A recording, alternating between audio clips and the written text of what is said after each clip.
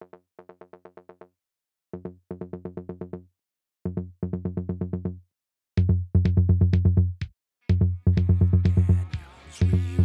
podcast, Jesse and Daniels. Rewatch podcast, Jesse and Daniels. Rewatch podcast, Jesse and Daniels. Rewatch podcast, Jesse and Daniels. Rewatch podcast. Communism is extremely cool. Communism is extremely cool. Hello and welcome back to Into Riverdale, your favorite Riverdale rewatch podcast. As always, I am 2/3 of your host, Daniel, and here to discuss angel ethics. And joining me is that other third, Art. Hi. Hey, do you know, like, that thing that Syndrome says and the, Incredibles? Where if everyone has powers, if everyone's a super, then no one's a super? Then no one's super. Yeah. Sure. Sure. What if we did the version of that, but with only happy memory, so we have no context of why we're happy? And that's just supposed to, I don't know, say to us for some reason. I'm not one to be like, hey, sometimes you have to be sad, but sometimes it's appropriate to be sad. And maybe if you take everyone's happiness out of context, you get what we have now on the internet, where everyone's toxic and shitty. I just also want to say that I love that this episode confirmed that there is no greater reason they included Julian over the other one. I've already forgotten his Jason. Yeah. So just sucks for the guy who plays Jason. There was no plan there. They just didn't recap. When they needed a real actor, they said, "Not you." The fun thing about that is whatever Tabitha was just like, hey, do you want, or Jughead was just like, hey, do you want to know about the other life? Cheryl was just like, yeah, Julian figured out he was like in a doll, and he didn't want to. Yeah. do anything. Awesome. Fucking so stupid. But let's get into this, because I think we're going to have a lot to discuss despite very little happening. This is the penultimate episode of all of Riverdale. Riverdale Season 7, Episode 19, Chapter 136, The Golden Age of Television. God, man, we're going to have a lot to say about this one, because, they really want you to think about Riverdale as a show in this one. And let me tell you, we have a lot to think about. A lot does sure happen on this show called Riverdale. Yep. Also, the, Tabitha reveal midway through this episode, I think means that everything in the front of this episode no longer matters, but sure. We're sort of just catching up from last episode. You remember, the Blossoms are communists. I'm sorry. Guess I'm sorry. Yeah. You're wrong. I'm wrong? You're wrong, unfortunately. It's a real bad ending for this issue. Oh. Yes, for the listener, the one. I didn't finish this episode before we started recording, so I'm going into the last 8 minutes where I guess we learned the Blossoms aren't communists, blind. Yeah. But other than that, they're just catching up. Featherhead got fired for being involved with the Blossoms. The Coopers are still living together despite Hal cheating on her. Betty asks a real dumb question about that later. Yeah. You good? Don't know. Awesome. We'll check back in later. This just happened when we started recording, which probably means that I'm dying. Allergic to podcasting. Yep. Yep. Okay. No. Okay. We start with the whole the Cooper women, talking about what happened last episode or episode before. Whatever. Doesn't matter. It literally does not matter in this show at all in about 15 minutes. Yeah. Well, it does, but it doesn't. What? But Betty keeps on pressing the issue of why didn't you and Dad split up? If Dad cheated on you, why didn't you divorce him? Why didn't he divorce you? It's the 50s. And Alice has to be like, Betty, it's 1954. I can't open a bank account. What are you talking about? Also, no fault. I would be divorce. a social pariah if I divorced him. No fault divorce. The social literally, yeah. no fault divorce wasn't a thing until the 60s. Like, if she had left him, she would have been a social pariah for leaving her husband. What are you talking about, Betty? Like, first off, she couldn't have opened up a bank account. Second off, like, she wouldn't even be able to, like get a credit card. There's so many things she wouldn't be able to do. Yeah. Like, fucking bizarre. Bizarre sequence. You should know this, Betty. You live in this world. We're checking in on the Blossoms. Literally nothing about this matters at all, even a little bit. Then the gang, I guess, decides it's up to them to decide who the next principal's gonna be. So they go ahead and do that. Spoilers, it's Weatherby. Weatherby's back. Yeah. Okay, the thing is, I'm just like, wow, this is real progressive for this time. But can you imagine what would happen, like today? Like, I have a feeling, like, if all of a sudden a black principal came in today, there'd be a bunch of conservatives being like, well, now you're being woke and teaching critical race theory. Sure, yeah, probably. So we're not much better, honestly. No. It's also, again, I feel like the show is just, like, not gonna... Well, I guess they sort of address it with, like, the innate goodness of these time travelers, like, has enough... is, like, magic, and so can, like, make the town better, because, like, normally... the way they're gonna get Weatherby in is Betty is going to appeal to her mom, who's the head of the PTA, and the PTA can, like, make maneuvers to make sure he gets the appointment. If the head of the PTA of, like, a racist town endorses a black principal, the rest of the PTA will just eat her alive. Like, you just become a social pariah, and then they kick you out of your seat, exclude you from all social gatherings, and then still don't put a black principal in place. But, because Tabitha's an angel, I guess it's fine. Well, they can literally break through racism of this time, and of modern day, sure, even. Yeah. By just being, like, the coolest teens ever, / 25 to 26-year-olds? Yeah, 25. Yeah. Archie's plan for the summer is to just go ride the rails, be a vagabond for a bit so that he can experience life. I wish that were a spin-off show that got filmed and presented to me. I'd love to see Archie take his tight little teen body across America on trains and meet all sorts of dudes. I think that'd be really fun. Yeah, him just riding the rails would just be a bunch of degenerates. And I'm not saying this because they're gay. I'm saying it's because they ride the rails and they're waiting for twinks to get on. It'd be like, come on the train, gay boy. And all I'm saying is that Archie would ride the train, and then the train would be rode on Archie. Yeah, like, he's too pretty and too gullible. Yeah. He'd probably be tricked into thinking that, like, letting a bunch of, like, people run a train on you is actually manlier than, like, going to war somehow. Which it is, by the way.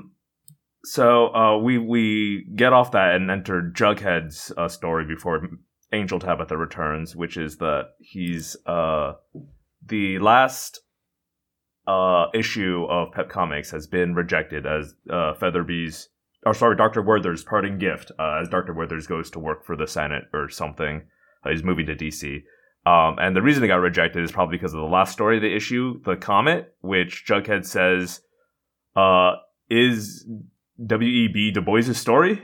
I'm trying to look here. I paused it. I don't see any attribution to him. Later they act like he does attribute it to him. I don't know. H-Bomber guy just dropped a fat load on YouTube about plagiarism. I think it's very funny now that I'm watching an episode where Jughead's stealing, work. Well, I mean, it does follow the great tradition of comics just stealing shit from each other. And then claiming it. Also, fucking hilarious to be like, Jughead, your innate goodness is helping us defeat racism as you steal the intellectual work of a black man in 1954. Not just a black man, also W.E.B. Du Bois, which is like one of the great American thinkers. You fucking asshole. Yeah, he says that, like, so Veronica's like, this would make a cool movie, and Jughead's like, well, I have W.D.B. Du Bois's agent's number or something like that, in case you want to buy the rights. It's a weird law. I don't know. I feel like they really try to tie up the whole 1950s thing, like, super hard before they pivot hard into what they're going to do later. Detail I didn't notice when I was watching this earlier. It looks like Weatherby does still have... oh, never mind. He's got both his hands. Alice is wearing gloves, and when they shook hands, I thought he was wearing that glove because he lost his hand. But no, his hands are back. And he gives a rousing speech about, like, how you be part of the solution or get out the way, essentially. That was a crazy speech, because you're right. If he had given that speech today in 2023, it would not have gone over well, as it shouldn't have gone over well here. Especially since, like, this isn't in response to, like, a racist incident. He's just come in here and started talking like this. Yeah. Guarantee every white person I wouldn't be like, why is he making it about race? He's the racist. Get him out of here. Yeah, like, I would like to just remind people that at the time that this episode is supposed to be set at, not too far from, like, the Tulsa race riots, or in the future a little bit, the Move House bombing, or, like, pretty close to just, like, every single time a black person has any success, like, they kill them or burn them down in some way, because one black person having success, or a group of black people having success, was antithetical to the American dream. And this is, like, one of this, in theory, this would be one of the first high schools that are integrated, because this is 1954, and that was when integration began. The first high school was integrated in 1954. And I would like to also remind people that I think it wasn't till early 60s from when the president just had to forcibly integrate schools with a National Guard. With Ruby crap, I can't remember. No, that was Ruby. That was 1954. That's the one. Yeah. So, like, it's not too far away from that. Also, like, at the beginning of the season, we had the whole Emmett Till thing. We've had multiple, like, very racialized things happen. And, even, like, the quote-unquote good white people at that time probably would think, well, I think they're going a little too far. Yeah.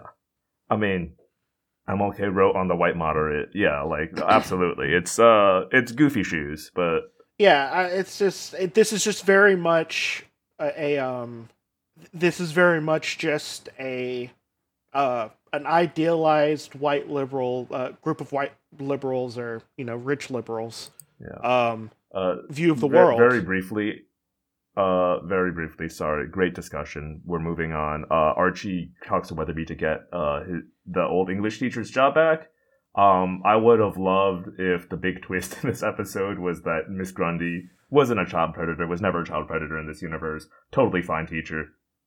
Miss Edith, however... No, I thought, I was thinking that, like, Archie, he really likes them. He's into the gilfs in this one. Yeah, like all I'm saying is I think she should have been like, oh, Archie, I'm so grateful you got my job back, and then fucked him in the classroom. I think that would have been really funny. That would have been so good. I would have applauded.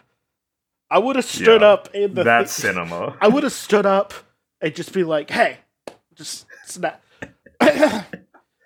Just clapped. Now, the fun part about this scene, which we interrupted ourselves with, is we have Cheryl, and she's going to take over the Vixens. And you know what Cheryl does, or what anyone who wants to either join or take over the Vixens does. Classic Vixen tradition. She does the formal challenge, which is, of course, a dance-off. She brings in a radio or boombox or something and does an impromptu dance battle. Fucking awesome. That's Riverdale. There's a new black extra in the group, because later they need to have an even more diverse lesbian couple. Actually, I think it's just as diverse, right? Actually, yeah, you're right. It's just as diverse. Well, but this one has short hair. Oh, yeah, they don't have long hair. I think that's the difference. Yeah, so it's not like two femmes, so it's like, yeah, it's more, challenging the whatever points, boy points, girl points, gender norms. You get it. Yeah, I would say that I see, like, I don't want to say that someone's wearing their natural hairstyle in this, because Tony is also supposed to be part Native American, so she might just not have the, curly hair. She might have straight hair. So, yeah. I love that they didn't have time for Evelyn to do a return dance, so they just have Evelyn scream and run away. What if Evelyn was 30 in this in this world as well? Wait, love it. They sure didn't try to make her look 17. What? Fucking hell. Okay. I think she looked older here than in that season. Okay, I would like to put you to put this on, okay? Because we are going to discuss some things at the end of this when you realize what's going to happen. Okay. And I just want you to put a pin in the fact that Evelyn was like 30 doing a 21 Jump Street thing. And in this reality, she's not. Okay. Just put a pin in that. Keep it in mind. Okay. Yeah. Just think about that the rest of this episode. So Cheryl wins back the Vixens and says, now in this new era of social awareness and bravery, I want to come out and say, I'm dating Tony Topaz. And then these two random extras we've never seen before said, wait a minute, we also want to live our truths. We're also dating in an interracial lesbian relationship. And then everyone clapped. And that's not a joke. So, meanwhile, at Pet Comics, his editor, Jughead's editor's like, fuck the comics code, we'll publish this without the code, because this is important. Finally, my shitty comic, Pulp Mag, stands for something, so we're gonna do it because it's right, even if it's not practical. And also, this is the last issue because I can't afford to keep this place running after doing some dumb shit like this. So would you like to write the editorial note for this issue that no one's gonna read? And Jughead said, I'd be honored. Like, I feel like the thing is with the whole comics code thing in real life, it just created underground comics. That's it. Like, you couldn't sell it on newsstands and stuff like that, but you could still, for the most part, if it wasn't like containing like something that was immediately caught by people, you could still like, pass it around, or you can even like mail it out. Now that's like, that's going to be a little iffy because of Comstock laws. Right. Yeah. But like there's still ways of doing it. Like you just take it to the place where all the shady people go shop at, Yeah. I mean, he was doing that earlier this season, just at Pops. Also, incredible scene here. Kevin goes to visit his dad at the hotel his dad's staying at for whatever reason. And then while he's there, Frank comes out of the bathroom shirtless, because they're fucking. Another great spin-off that I would watch. Yeah. And then Betty shows her mom the book she made. Which I could tell you 100% that you would not be able to sell that in a lot of places unless you went to, again, the place where shady people shop at, or the, I mean, this one's like, it's got a very clear demographic that she's already connected with, right? It's all her readers of her newsletter. So, like, she's got the base, so she just needs to print them and, like, sell them locally. It's fine. I also assume this is self-published. I don't think she went through House. Yeah, it's just like, okay, but even if it is self-published, like, is she just going to give it out to her friends? Only her friends? Because I feel like even if you're self-publishing, you want it to get outside of your circle, at least. Right? I mean, like, ideally, yeah. I don't know. Remember, she's got, like, so many readers that her P.O. box, like, is flooded. So I guess, like, there's a big I don't know. But the thing is, though, is, like, as I mentioned before, Comstock law, she wouldn't be able to ship it through the mail because they would call it pornography just by the cover. Yeah. Just the cover alone. Not even the contents. Well, Art, I've never accused Betty of being smart. So. Yeah. Archie tells his English teacher, Mrs. Edith, that he's going to be on the rails this summer because he wants to get a big, fat, hard, juicy poem out of his experiences. Weird verbiage, but it is how he chose to describe that to her. Again, I think they should have fucked. So I guess Veronica and Clay are gonna make the Du Bois movie. She bought the rights, and he's been sitting on a screenplay adaptation he's written. And they want Sidney Poitier because, of course, they do. I would maybe have like mixed feelings if I were W.E.B. Du Bois and my story finally got optioned, and I learned it was two 17-year-olds. I would only I would only trust that if I was already a young person. And Du Bois wouldn't be that young at this point. Yeah, I mean, I don't know how old he is, but I'm assuming. Like, let's look. I mean, unless I was like in my 20s, and I definitely 100% knew. Well, one of them is rich. He was born in 1868. So if we take 1954 minus 1868, 1868. There we go. We get the ripe old age of 86. Yeah, like, I wouldn't trust that. Like, okay, let me, I don't want to discourage, I don't want to, like, be discouraged, be like, oh, kids these days. But, like, me as a person in their 30s, and you as well, you're in your 30s as well, I feel like you don't automatically be like, oh, fuck these kids. You're not like that automatically. No, I wouldn't trust a 17-year-old to get anything done. Yeah. Like, the thing is, I know what goes into the work that goes into making a movie, and I'd be very hesitant about trusting that. Would I encourage it? Yes, but not with maybe another one of my stories that maybe are a little less, right? Maybe I'd shop around something a little less like poignant at the time. But like, yeah, I don't know. Like, I wouldn't trust a 17-year-old with something that's like real important. It's also, she doesn't have a production company. She owns a theater. But so like, it's just an independently wealthy person bought the rights. Like, it's not even a studio. They've got zero experience making movies, and the head screenwriter is another 17-year-old she goes to high school with. I guess I can read the screenplay, but like, I probably wouldn't have taken the deal to start with. What? Okay, did Du Bois die in poverty? Let's look if he was in poverty. At the end, because here's what I would say. Because if I was 87, if I was like about to hit 87, which is like, by the way, a little old for nowadays. 77 has been like, life expectancy now.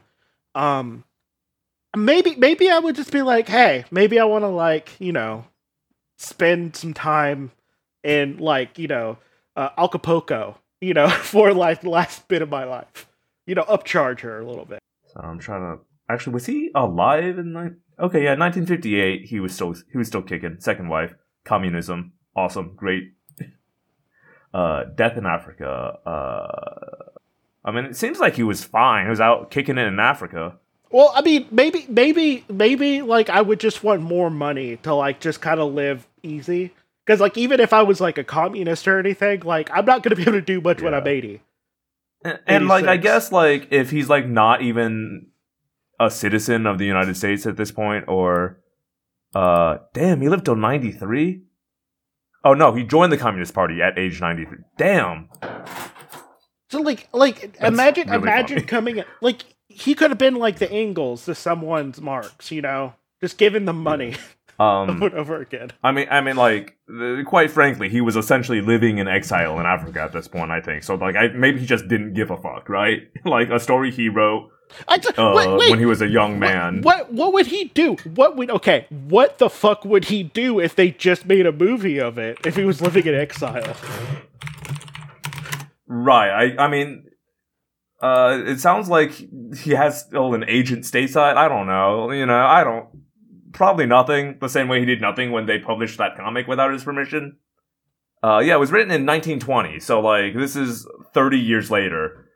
He wrote that when he was in his, like, 40s then? Like, yeah, I guess, maybe he's just like, whatever.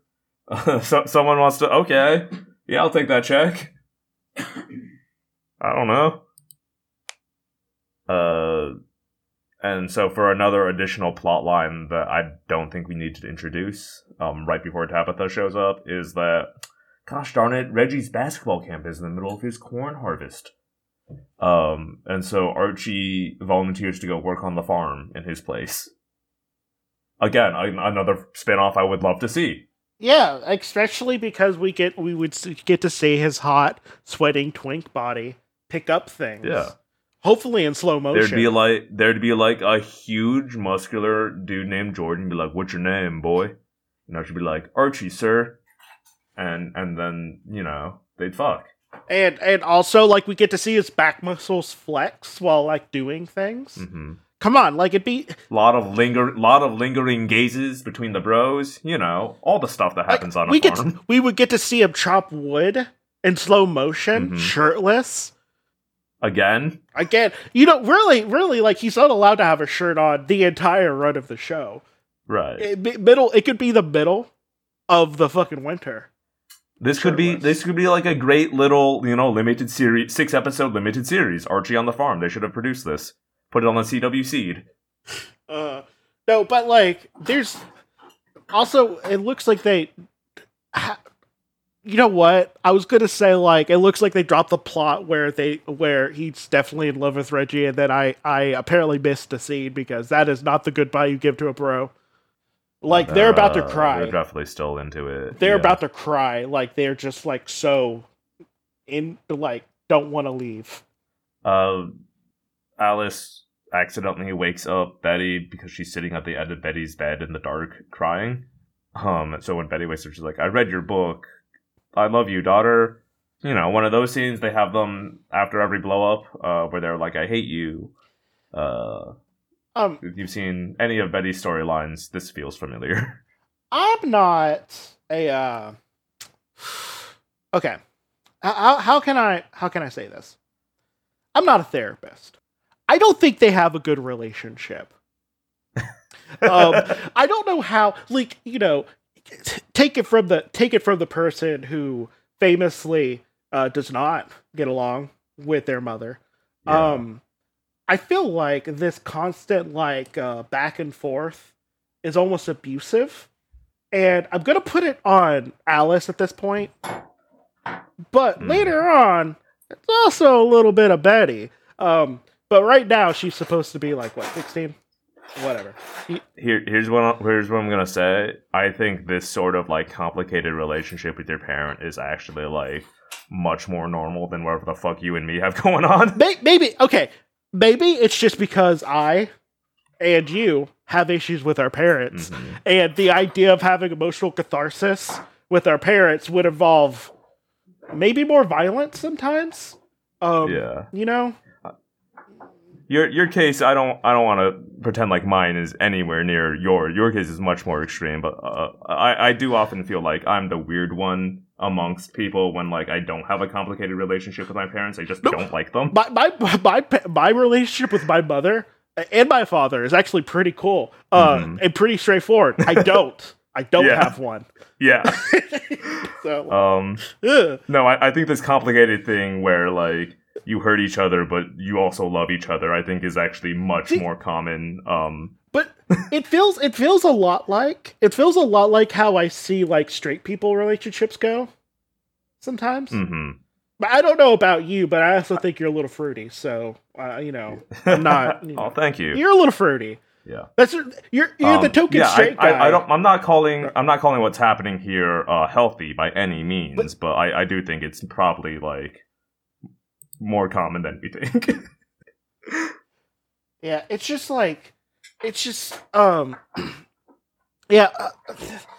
Jughead does the thing where he's, like, self-righteous and just like, man, I'm so important for not buying the rights to do this story to someone who is an influential black, writer. Yeah, again, weird. Yep. Especially after all that fuss he made about Ray Bradbury. Yeah. Well, he's white. Yeah, well, there you go. Like, has Jughead interacted with the black characters in this show at all? Besides Tabitha.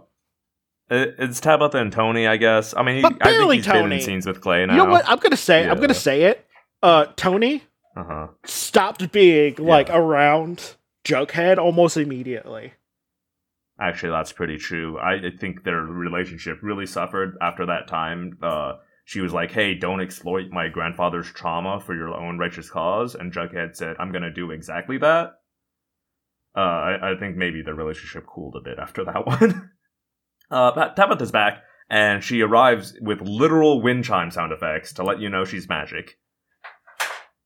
There is a part of me that likes the conceit of using the literal footage from the show to jog their memories.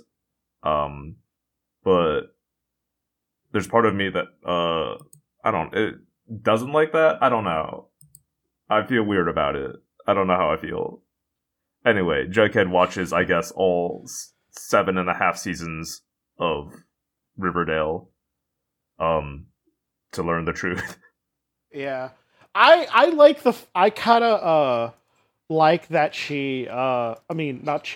Jughead is basically doing what we're doing, but alone. In a Yeah. just like, oh, I'm gonna watch all of Riverdale now. All right, hang on. Let me go back, because Tabitha is now explaining all the time travel stuff, and I want to pay attention here and see if I can understand. Okay, so she sent everyone back to 1955, even though I'm pretty sure they were in 1954. I'm pretty sure that's the specific date they said. So that's 1. 2, again, I gotta say, they mentioned specifically back in season 6 that comet was going to hit Riverdale at all points in time. But okay. Moving on. They've time traveled back to protect themselves from the comet, and then they used their powers of friendship to make this timeline less dark and nihilistic while Tabitha was busy untangling the various timelines that had got jumbled. Why did those timelines get jumbled? I'm not sure. And then Tabitha says that, yes, she did it. She untangled the timelines while their innate decency have reshaped this town and the world to keep getting better and better. And so Tabitha says that it would be impossible for her to actually untangle the timelines, so she just made one new timeline that had all the other Again, what other timelines are we dealing with? All the other timelines where a Riverdale gets destroyed by by either Percy or Percival, or what's the fuck his name? Right, it's Percival. Percival, or the Comet, or Nukes. Okay. Because did she go through 14 million blah blah blah blah blah? Oh yeah, you're right. I guess I forget the number that Dr. Strange says. It wasn't nearly as many as she should have. I think it was 1,000. Which, okay, I want to point out, I think we also said this as well. Okay, so if we're assuming that each multiverse, each universe that she went to was because of maybe a couple of major decisions, we make thousands of decisions a day. Right. 1,000 is chump change. Right, yeah. And also, because it's time travel, there's literally... You don't lose any time doing it. It's not like you can run out of time exploring potential futures. Especially if you're an angel. You can literally do that forever. What if the difference was Jughead needed to not ride his motorcycle one day, and somehow that made it to where the US government could blow up the comet or something and everything's fine. Mm-hmm. 1,000. We make so many decisions in our life right now, and if each one of those leads to another reality, then Because I think that's what... Thousand's a very small number. Yeah, like, that's chump change. But then she says, because she stabilized the timeline, that means she can't travel through it anymore, so she can't send any of them back to 2023, not 2026. Or 27. 2023. No, it's 2027, I thought it was. Whatever it is, it's now 2023. Which, come on, you did a time skip. You fucking did show. A time skip. This fucking okay. show. Okay, 2020. You gave us a firm year because they specifically said they buried the goddamn thing. Like 70, what was it? 75 years? 75 years ago. 75 years ago, okay. And that was in 2020. Because that's the only time that could have happened. Because of the war photo. Like, it was a World War II photo. So then, like, the only time, okay? If you do a 7-year time skip, god damn it! This show... It's simple math. It's such simple math. Like, come on. These motherfuckers. So now Tabitha presents them with a choice. She can't move them through time, but she can help them remember their past lives in the future.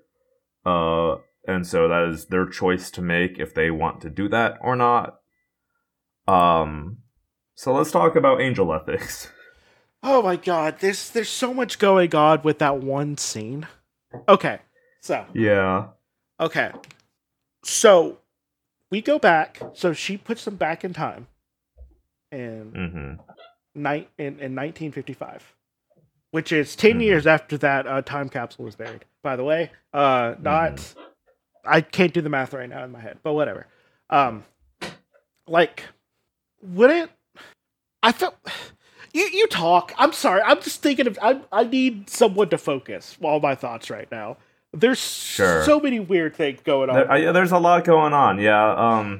I guess, like, first and foremost, you're kind of a dick for trapping a bunch of black people in 1955.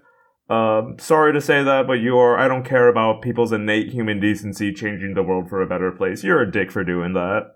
The second, this is a bit of an ethical conundrum, right?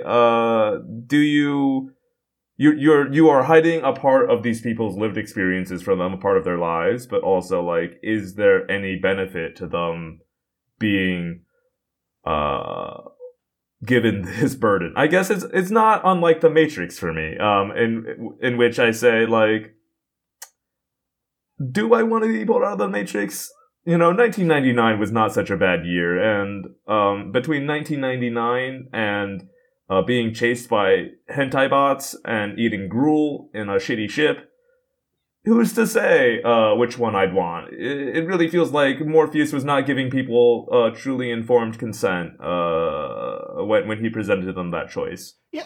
And I kind of feel similar here. Yeah, because okay, so if we're looking at this in a utilitarian way, like I am of multiple marginalized groups, which I am luckily male presenting, so I don't have to deal with as much. But what you're doing here effectively, and this is what you're saying, bounce off what you're saying.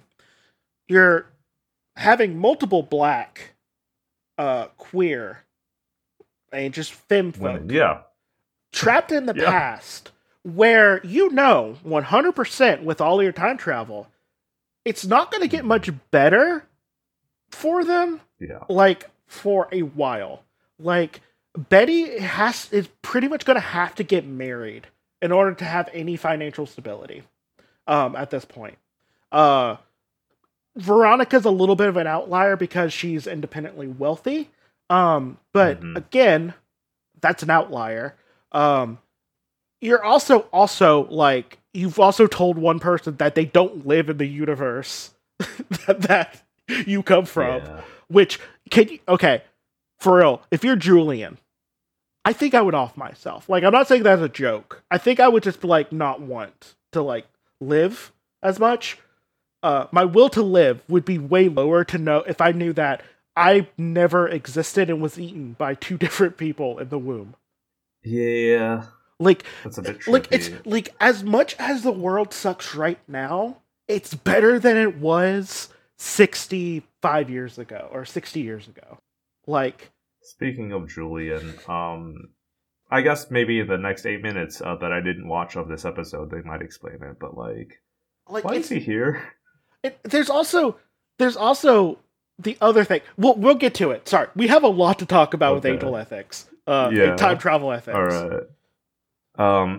Later on, they kind of come in groups to watch themselves and learn about their past future.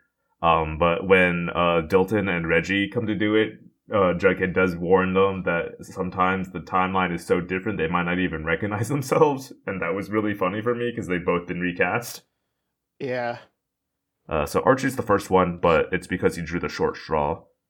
Yeah, man. You think Tabitha being like a time angel could have, like, I don't know, sped this process up a little bit? Like so 6 seasons of Riverdale is like, so okay. How many hours? Do you want to? Okay, I don't want to do the math because the more I think about it, about what we've done, because we'd have to add up, hour and a half of every episode that we've done. Okay, no, here we go.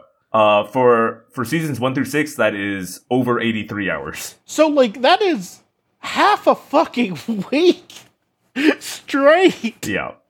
Like, can't she put it at like 1.5 speed? At least? I mean, that might help. Again, like, I don't. You couldn't beam this into their brains, Tabitha, or like create a time bubble. Like, it's tough. Like, I feel like Sucks I would that beam it into the brains. Yeah. Like, I just feel like with your angel powers, you should be able to just make them know. Yeah. Also, Archie's acting very like awed by everything he's seen and experienced watching this. But he was watching that alone, so he definitely jerked off a bunch to all the times he and Veronica fucked, huh? Like, okay. So if they watch, just really rubbed it raw. Okay, question. Yeah. So they're watching Riverdale, but it's supposed to be of like their life and everything. Yeah. Do you think that like he got all the times he just like boned like in his head, like just over and over again? Because like him and Veronica fucked for like at least a solid month on the show. Yeah. Like all the time. Oh yeah, no, he got to watch all of that, and because he was alone, this is the sex bunker again. It smells terrible in there. Yeah, like it smells like that one tree. That a bunch of is it Douglas pears? It smells like Douglas pear trees, aka jizz. Yeah. Also, sorry, this is no longer an abandoned bunker in the woods. This is in Dilton's house. No, it can't be. You weirdos. It can't be. Yeah, no, this is the bomb shelter Dilton Doiley's dad made in their home. Remember? Dilton was like, "Hey, Jughead, don't worry if the nuke comes. I got you. Don't come to school tomorrow. My dad's got a bomb shelter." Oh yeah, he did the school shooter thing, but yeah. This is that bomb shelter. They have been trooping through Dilton Doiley's home, and his dad's just been like, "Have fun in there, kids, I guess." Oh, well, it's because now Riverdale's woke, so he's fine with these teens partying down there. They've eroded the American family values. Riverdale's now woke, so there's definitely not going to be a firebombing at any point. Because that definitely has not happened in the past. Yeah, like, I don't think Betty had a lot of, like, happy arcs in seasons 1 through 6. Kind of a real downer for her. Well, she got to see the really disappointing sex she had with Jughead. Because he doesn't reciprocate. He only thinks about himself. Although, okay, Betty also only thinks about herself. It must be disappointing sex all the way around. Probably. Yeah, and as Betty mentioned, Polly came back to life, and I guess we're not ready to address that yet. The rest of them come together to watch it, and then they explain that after Kevin heard that Clay isn't in the future, he wasn't interested, and when Julian found out he was just a ghost in a doll, he also did not care for it. I feel like I don't want to be a downer, but I feel like I would be eating a shotgun. Barrel. Like, real soon after figuring that out. Like, They could have just got the guy. They could have just got the guy who played Jason Blossom. Yeah, weird. What if weird choice. what if he's a bad actor? That possibly. It seemed like I remember looking at his IMDb and he doesn't have like a lot of credits, but it does seem like he's trying to be an actor. So like, I don't know what happened. Like, I just feel like I would be. It's not like he was like, yeah. I feel like I would like try to sue someone almost. For like, dude, this show starts out with me dying. I show up each season, like once. Unfortunately, I do not think that's against the law. Does feel kind of shitty for that guy, but I don't sorry. know. I would find a way. I would like, there'd be like a dead rat or something in someone's mailbox at least. Sure, yeah, you can mail them a dead rat. That's fine. But also this is Hollywood. It's very much who you know, so you don't really want to be making waves, especially for something as small and dickheaded as this. It's a dick move, but like it's not really worth risking your career over. Yeah. Okay. Here's a part that we need to Okay. Sorry. Yes. Pause a little bit. Let me back up. Okay. So. Yeah. Tabitha says, "Hey, I know you watched 6 seasons of Riverdale." Yep. Okay. And all of you are like real depressed because the show is bad. And bad at best. I mean, entertainingly bad at best, and kind of boring at worst. Especially that last season that you watch. I could just like reset it, and we could only reshare the good parts. This is where I was bringing in my intro. Okay, let's think of a part where they had a lot of fun. After I think Archie loved his memories. Like, well, of course Archie does. He's dumb. He's a dumb idiot, and he only gets what he wants out of this show. Yep. Like he's fine. But like, okay, when they do that big escape literally the only thing that traumatized Archie back in the main universe is that his dad died, and this Archie's dad had already died, so it was just a bonus. He got to see his dad again. Yeah, so like not even that was bad. Archie is the only one I think that gets out of this show unscathed because he also realizes that he likes a ding dong as well. Like really, he just comes out of this like gayer, winning, and happy that he gets to see his dad for longer. I think Jughead would be into his memories because Jughead loves to feel like a martyr. Ding, ding, ding, you got it. Do you want to guess who else likes to feel like a martyr? Who's that? It's Betty. She also keeps her memories of all the bad stuff. But, like, I can't think of a lot of, like, good things that happens in this show, honestly, where they're happy. Mm-hmm. Like, I feel like that cut is, like, okay, when they're fucking, probably. Yeah. So, wait. Do they just get a download of every time they fucked, and that's it? Like... This is all the time you guys... I mean, essentially, yes. Yeah. Those would be the highlights. To be fair, those would probably be the highlights of my teen years, too, if I were having sex in high school. Yeah. Which you definitely did. Me, too. Because, like, woo, man, we were... Right. Studs. Yeah. I definitely did get... Drowning in pussy. I definitely didn't get, like real religious after my first time and, like, just didn't do anything for, like, until I was in college. That would be weird. But no, like I can't think. I just had no riz. I can't think of girls. I can't think of any time. I can't think of any time that they are happy without going through something extremely traumatic beforehand. Like all they're getting is like the Veronica's Instagram. Got a couple. Veronica's got like the time she opened a rum business. Like if you just cut out the part where she kills her dad, like she's fine. Yeah, she's fine. I guess she's fine there. It's just like I just can't think of times that they would be like happiness has to come in context, I think. Yeah. Like I'm not saying that you can't feel like good during a day or anything. And I'm extremely depressed most of the time. So maybe I'm not the best person to talk to about this. But like whenever I'm happy. Well, you bring up a good point where like, yeah, can you like reasonably understand why you're experiencing this euphoria without the broader context of like all the things that informed that? Like Cheryl felt an incredible high when she burned her mom alive both times in her house. But like that only makes sense in the context where Cheryl also remembers that her mother abused her terribly, right? Yeah. Like, I just feel like happiness has to come in context, and also you have to, like, we had a whole entire kid movie about this.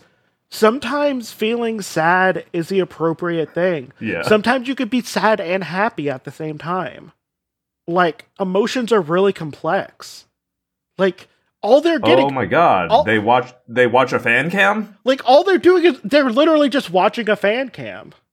That's insane. Like, I just feel like all they're doing is they're either watching a fan cam. Also, sorry, like, would this not, like, just build resentment in them? Because, like, now they think, man, my life in 2023 was fucking awesome. Well, I can't get there. I'm stuck in 1955, and it's all Tabitha's fault. Can you imagine going into seeing what happens in the future and noticing, wow, I look like I'm slightly more healthier. Wow, it looks like it's a lot more convenient living there. Like, yeah, also. Like, I don't know. It's just... I feel like I would be trying to kill Tabitha.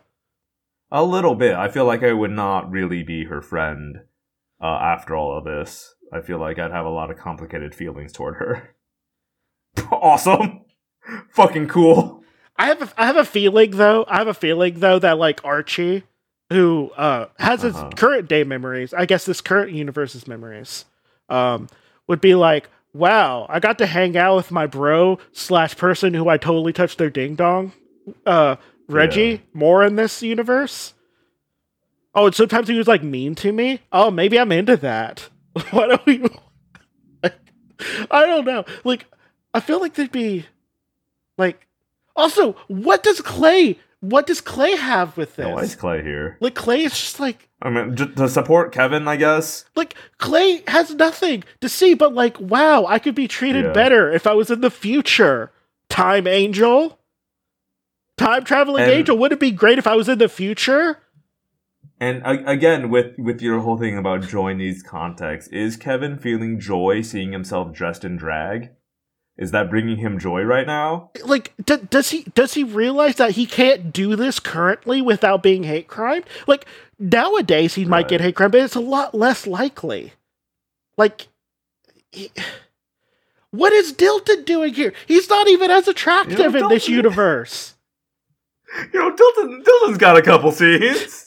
Dilton's fine. Like, are they going to show him looking like a mass shooter like he was most of the time? Yeah, you know, that time he sold Archie a handgun. Like Dilton Doily in the main universe, his main thing was to be creepy and look like he was a school shooter. That was his whole thing. Yeah.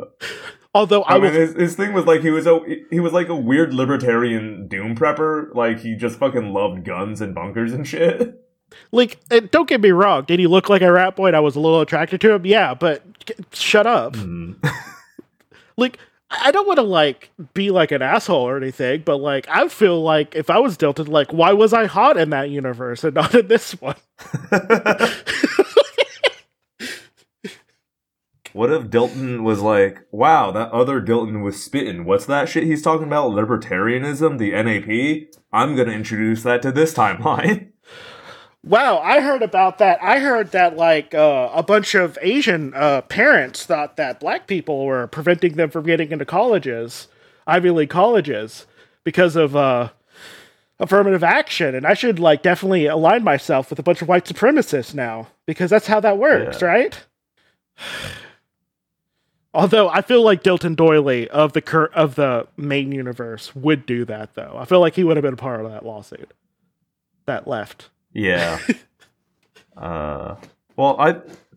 His parents probably. I don't know. Dilton doesn't strike me as the academic type. Is the thing. His parents probably would be, though. I don't know. Is he in the alt-right pipeline? Like, during the show? He's yes. Definitely he's on 4chan. Well, no. I mean, I feel like he'd definitely be on the side of the white supremacists. Yeah. I agree. I don't think that's his vector. I feel like his vector. I feel like his vector to get there would be like, he doesn't want to say he doesn't like black people, but he definitely doesn't. Mm-hmm. Because he's an anarcho-capitalist. So, here's why you're wrong about the thing you said earlier. They don't go back in time. They stay. They have to live their life through the 50s and 60s and 70s and 80s and 90s and 2000s and 2010s. I mean, are they going to live that long? That's an awful lot of time. Yeah. How many decades is that? I guess that's only like 70. Yeah, they could feasibly do it. Yeah, they can. It's just, I just feel like this is just extreme. Wait, hang on. What's this about a time bubble still? Wait, hold on. What the fuck are they talking about now? They really just put a lot on you. All right, they're epic. They're insane. Sorry, speaking of angel ethics, their insane date where they aged and died together. Yeah, remember that? That didn't feel very ethical. They had a time bubble where it still exists. It's still protecting us. I don't know what that means. It always has. From this point here, there's only one path forward, and that's just like to live. Okay, if Jughead knows stuff in the future, how is he not going to be unethical and use that for the stock market and trying to write stories before they exist? Okay, the stories thing, that's true. Actually, you're right. He is going to steal a bunch of stories from the future. Sucks for those writers. But other than that, he does not know anything about stocks or technology. All you need to know, if you live, right now, right now, with your knowledge of the world. Yeah. If you were to go back, to the 50s and somehow not get hate crimed and fit in, if you were to do the stock market, all you would need to know is, Microsoft, Apple. I guess that's, Raytheon. I'd have to be very patient. I guess. But you would know certain things become big. Around this time or something. You would know that the .com bubble bursts. So you'd be able to invest in something and get rid of, for the .com bubble stuff. You would see Amazon pop up as a thing and be like, wow, maybe I should invest in this before it gets, big later. I guess that's you'd have to wait 40 years, but you're correct. I guess if you make it to 50 something, 56, you can. It's saying and also I don't think you know a lot about history, but I feel like you would know a little bit to avoid certain areas of the country and to how to maybe dodge the draft and everything. I don't even know, because you got to also remember that it's not just. Well, I guess they are 25 actually when they travel back. They're between 25 and 22. Yeah. Yeah, I guess with that knowledge, I could probably do it. You're right. I was thinking of a 16-year-old me, and that wouldn't work. No, but if you're 23, I could do it. If you're their age, you got put back in time. First off, you'd be able to make yourself a new identity real easily. It takes nothing to get a new identity in the 50s. You move a couple towns over. True, yeah. And I just feel like a Jughead in particular is going to 100% write, or at least try to write, a bunch of stuff that he read and loved. And also, his girlfriend at the moment, not Tabitha, but Veronica, has a movie thing going on. Oh, true. You know how easy it would be for him to do Jaws, but earlier? What I think, he'd do a bunch of those. I don't think he would actually directly plagiarize those stories because he feels like he's a writer. I do think he would write stories inspired by the stories he loved that aren't published yet, and then those stories would never get published because he invented those tropes. You know what I'm saying? Yeah, but I feel it's like if you were a fantasy nerd, right? He's not writing Lord of the Rings, but he is writing his own fantasy story that involves elves and dwarves and hobbits. That's inspired by Lord of the Rings, and then by the time Tolkien comes around, his stuff feels derivative because Jughead's Lord of the Valleys or whatever the fuck has been out for years. Yeah, there's no way he already the way that he like talks is already derivative of like every fucking movie and stuff he's watched. Like, I feel like he would abuse it. Betty would definitely abuse it. Yeah, she would. She'd be able to girl boss her way into being like, well, maybe I could do more good in the world if I had a bunch of money right now. So, like, does this version of Betty is just not a serial killer anymore, even though it's the same Betty, just back in time? Well, what if she becomes a serial killer? Or is it the same Betty because now she's 17 again? I don't know. Wait, no, I'm very confused about this. She cured herself of the serial killerism. Of the MoMA or whatever. Did it actually work this time? Because she's done that a couple times, and it never feels like it sticks. But she did it with magic, though. Oh, you're right. True. Yeah. I don't know. This just feels deeply unsatisfying. It only makes me ask more questions. I think the other reason I'm struggling with this is because, like, normally time travel movies have, like, they're taking some sort of, I don't know if a moral stance is right, but like a stance. Like, you can't change the past, it will affect the future, and that's bad. But according to whatever logic we want to justify it as. Right, there's usually something like that. Here, there's like, they've got these rules, but they don't seem to be leading toward anything. It's like, well, no, the whole thing. Do you want to learn about your future self? It's not going to matter because you can't be that anymore. Well, but do you want to? Well, but like, no, the whole thing though is that there's supposed to be good people in the past to change the future. Uh-huh. So like, their whole thing is they need to change things. Like, it's a prerogative, I guess. So like, the world doesn't get like, so Riverdale or the world, I don't know, doesn't get destroyed by nukes or by the comet or whatever. Hang on, is that why they needed to make Riverdale better? Yeah. Remember? That doesn't make any sense, because Percival's from, like, 1453. Yeah, but in all the time, but, like, apparently... Remember the first episode of the season? The whole thing was, before a Jughead gets his memories erased, Tabitha was saying, like, you need to make the world better by making the right choices. How? I don't understand how that would stop the comet. Well, because the comet... Bad. I don't know. Bad. That's why. Because like the attitude of Riverdale is not important because Percival has a grudge against Riverdale. He doesn't care if it's a nice town or not. It wasn't a nice town when they kicked him out back in like the 1400s. I think so. He's gonna take his revenge. Okay, so now we have to talk about season 6. Okay, now originally, when Tabitha got her time travel abilities and she saw. The world was destroyed by, I think, nukes for whatever reason. Okay? No, it wasn't. She thought it was nukes. It was actually the comet. Yes. Was it? Maybe. I don't know. She just saw, like, mass destruction around Pops. It was like, oh no, something terrible will happen. And then later we learned it was the comet, right? I thought that was because they stopped Percival from gaining power. It was a comet. Season 6 sucked. Huh. Yeah, sure did. Oh god. But whatever. Whatever happens is they have to be good in the past to make the future better.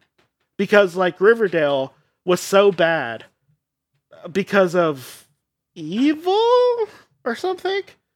So if they're good and in the past, right? Like Percival did keep trying to like corrupt Riverdale, but that doesn't seem like that was really all that important to his. Oh no, what he wanted to do, right, originally was turn Riverdale into his own personal kingdom. And to do that, he had to make it, like, bad and evil. But, like, he also was like, if I can't have Riverdale, I'll just blow it up. So that this part doesn't solve that part of his plan. This show's really dumb. I feel it sure is. I feel like if we were watching any other show, we'd be able to, like, untangle the second to last episode that is also supposed to be the culmination / tying of loose ends. Like, I feel like when you tie loose ends up, it's supposed to make more sense, right? Yeah. And like, now Jughead is, like, mourning this relationship he can't have with Angel Tabitha because Angel Tabitha can't exist in this timeline because there's an actual Tabitha here. Somehow, also, why is there an actual Tabitha here if she's didn't just transport them back in time. I do not understand what this is. But also, like, so also, aren't you dating Veronica right now anyway? Like, what the fuck's going on? Okay, wait. Wait. I am now more confused because you brought that up. Okay, so is he... Okay, so he remembers everything. So he knows his, like, true love is an angel of time. I guess. Time angel. How is he ever going to be happy? Because he finally found someone who's as self-centered as him. And surprisingly, it wasn't Betty. Oh, surprisingly. But, like, how is he gonna, like... Is he gonna try to chase that high again? Like, how... Is he gonna just... Who's he dating? Is he gonna be dating that... I don't know. Like, is Veronica just gonna, like, stop dating her current boyfriend? Is she gonna go out with Reggie? Like, I don't But what if... Well, we know they... Well, also, so, and this is kind of the problem of using the TV screen as a metaphor for them recapturing their memories. Are they actually re-remembering their experiences and then the emotions attached to those? Or are they watching a television screen and being like, oh, I did that in the future, I guess? You know? Okay, is it beaming? Is it beaming all of their memories together? Like, be like, oh, this happened? Or, like, is all of them, like, experiencing Archie just boning down Veronica? Like, all of them at the same time. It's just not clear, so I don't know. I have no idea. Also, Betty remembering that she used to self-harm, I feel like Betty is just... She likes to be a martyr. Okay, first off. But does this mean she's just gonna be horny about true crime again? Like, it feels like this version of Betty is so much better. I was so afraid we wouldn't get some darkness inside of Betty this season. The writer said, "Don't fucking worry, we got you." Second to last episode, Betty's got some darkness in her. But like, this version of Betty is so much better than every other Betty. Yeah. And why? Why did they do this? Why did they do this? Why can't she just be a really horny woman? A lot of choices being made in this one. Like, okay, what if she's a really horny, but now she's like into like borderline bad BDSM now, like instead of just regular fucking. Like, she's into like the bad kind of BDSM that like the kind that gets you canceled on Twitter. Yeah, the kind that makes people who are in BDSM rightfully say, "Hey, this isn't how you do that. That's just abuse of time." Mm-hmm. Yeah. God. This episode sucked. It only made me ask more questions.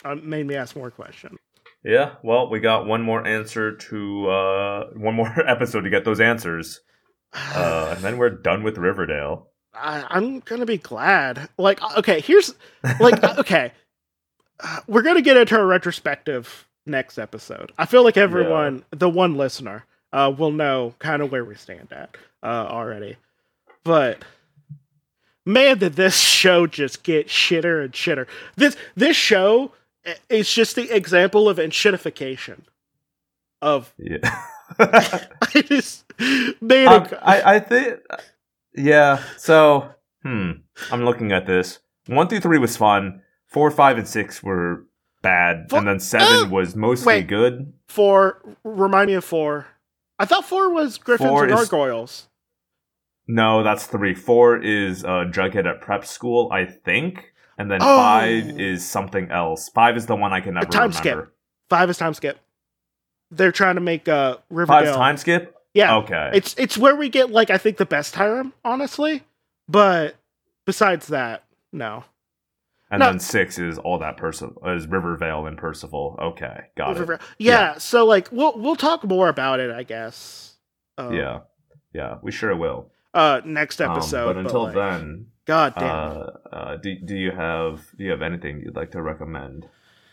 I don't know. I watched a lot of anime. Some of it was good. A lot of it was shit. So I don't know. Watch a good anime.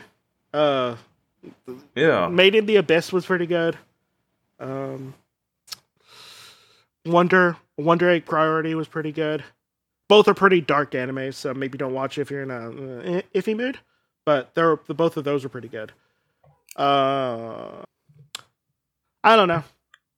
You go. I consumed a lot of media, and I don't remember any of it. Sure.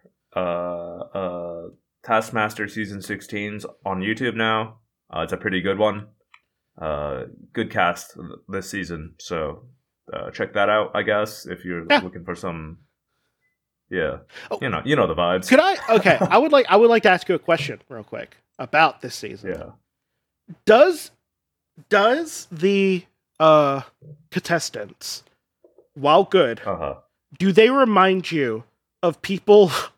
Like, does it look like they should be in like an 80s TV show to you?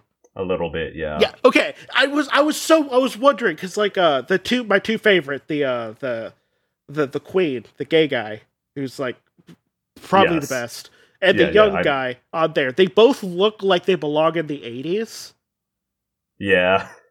So yeah, the Australian young guy for sure. I don't know what's going on with him. I don't know. It's just like the way they dress and the way they do their makeup and the way their hair is. I'm just like, you're not dressing like you're like now, like you're in this current decade. Yeah. I mean, the old guy gets a pass. He lived through that decade. The young guy, I don't know, being retro's in right now. He also dresses kind of like a lesbian, so, who knows what's going on there. Well, okay. Well, to be fair, I think both lesbians and Australians feel like they look like they dress a couple decades back, at least. Yeah. So it's all coming in. There's a lot of overlapping pieces in that guy's vibe. Yeah, so I'm glad that you also see that, because I keep on thinking that I'm crazy every time I think that. And it's like when you see a picture of like your mom or someone in the past, and you're just like, there's no way they're young. They look like my mom. Yeah. Except it's the opposite of that, I guess. They look like they're young, but in the past. Yeah. Okay. All right. Whose turn is it? It's your turn. It's my turn? Yeah. Perfect. Well, you can choose to re-listen to this episode, or you can choose to just listen to the happy parts of this episode. You can listen to 30 seconds of this episode. Yeah, whatever that means. All right, bye. Bye. You think the guys in that movie were, Well, some guys are that way. Yeah, so. Are Kevin and Clay? I think. Yeah. Maybe. And, there's an in-between. What do you mean an in-between? Like a little wiggle room to explore. We've been talking about in Mrs. Grundy's workshop. These beat poets would experiment with each other, even though they were men's men, with girlfriends, wives, families. They would with other guys do stuff. Yeah, with their buddies, just to see, just to try it on for size. I gotta take a cold shower.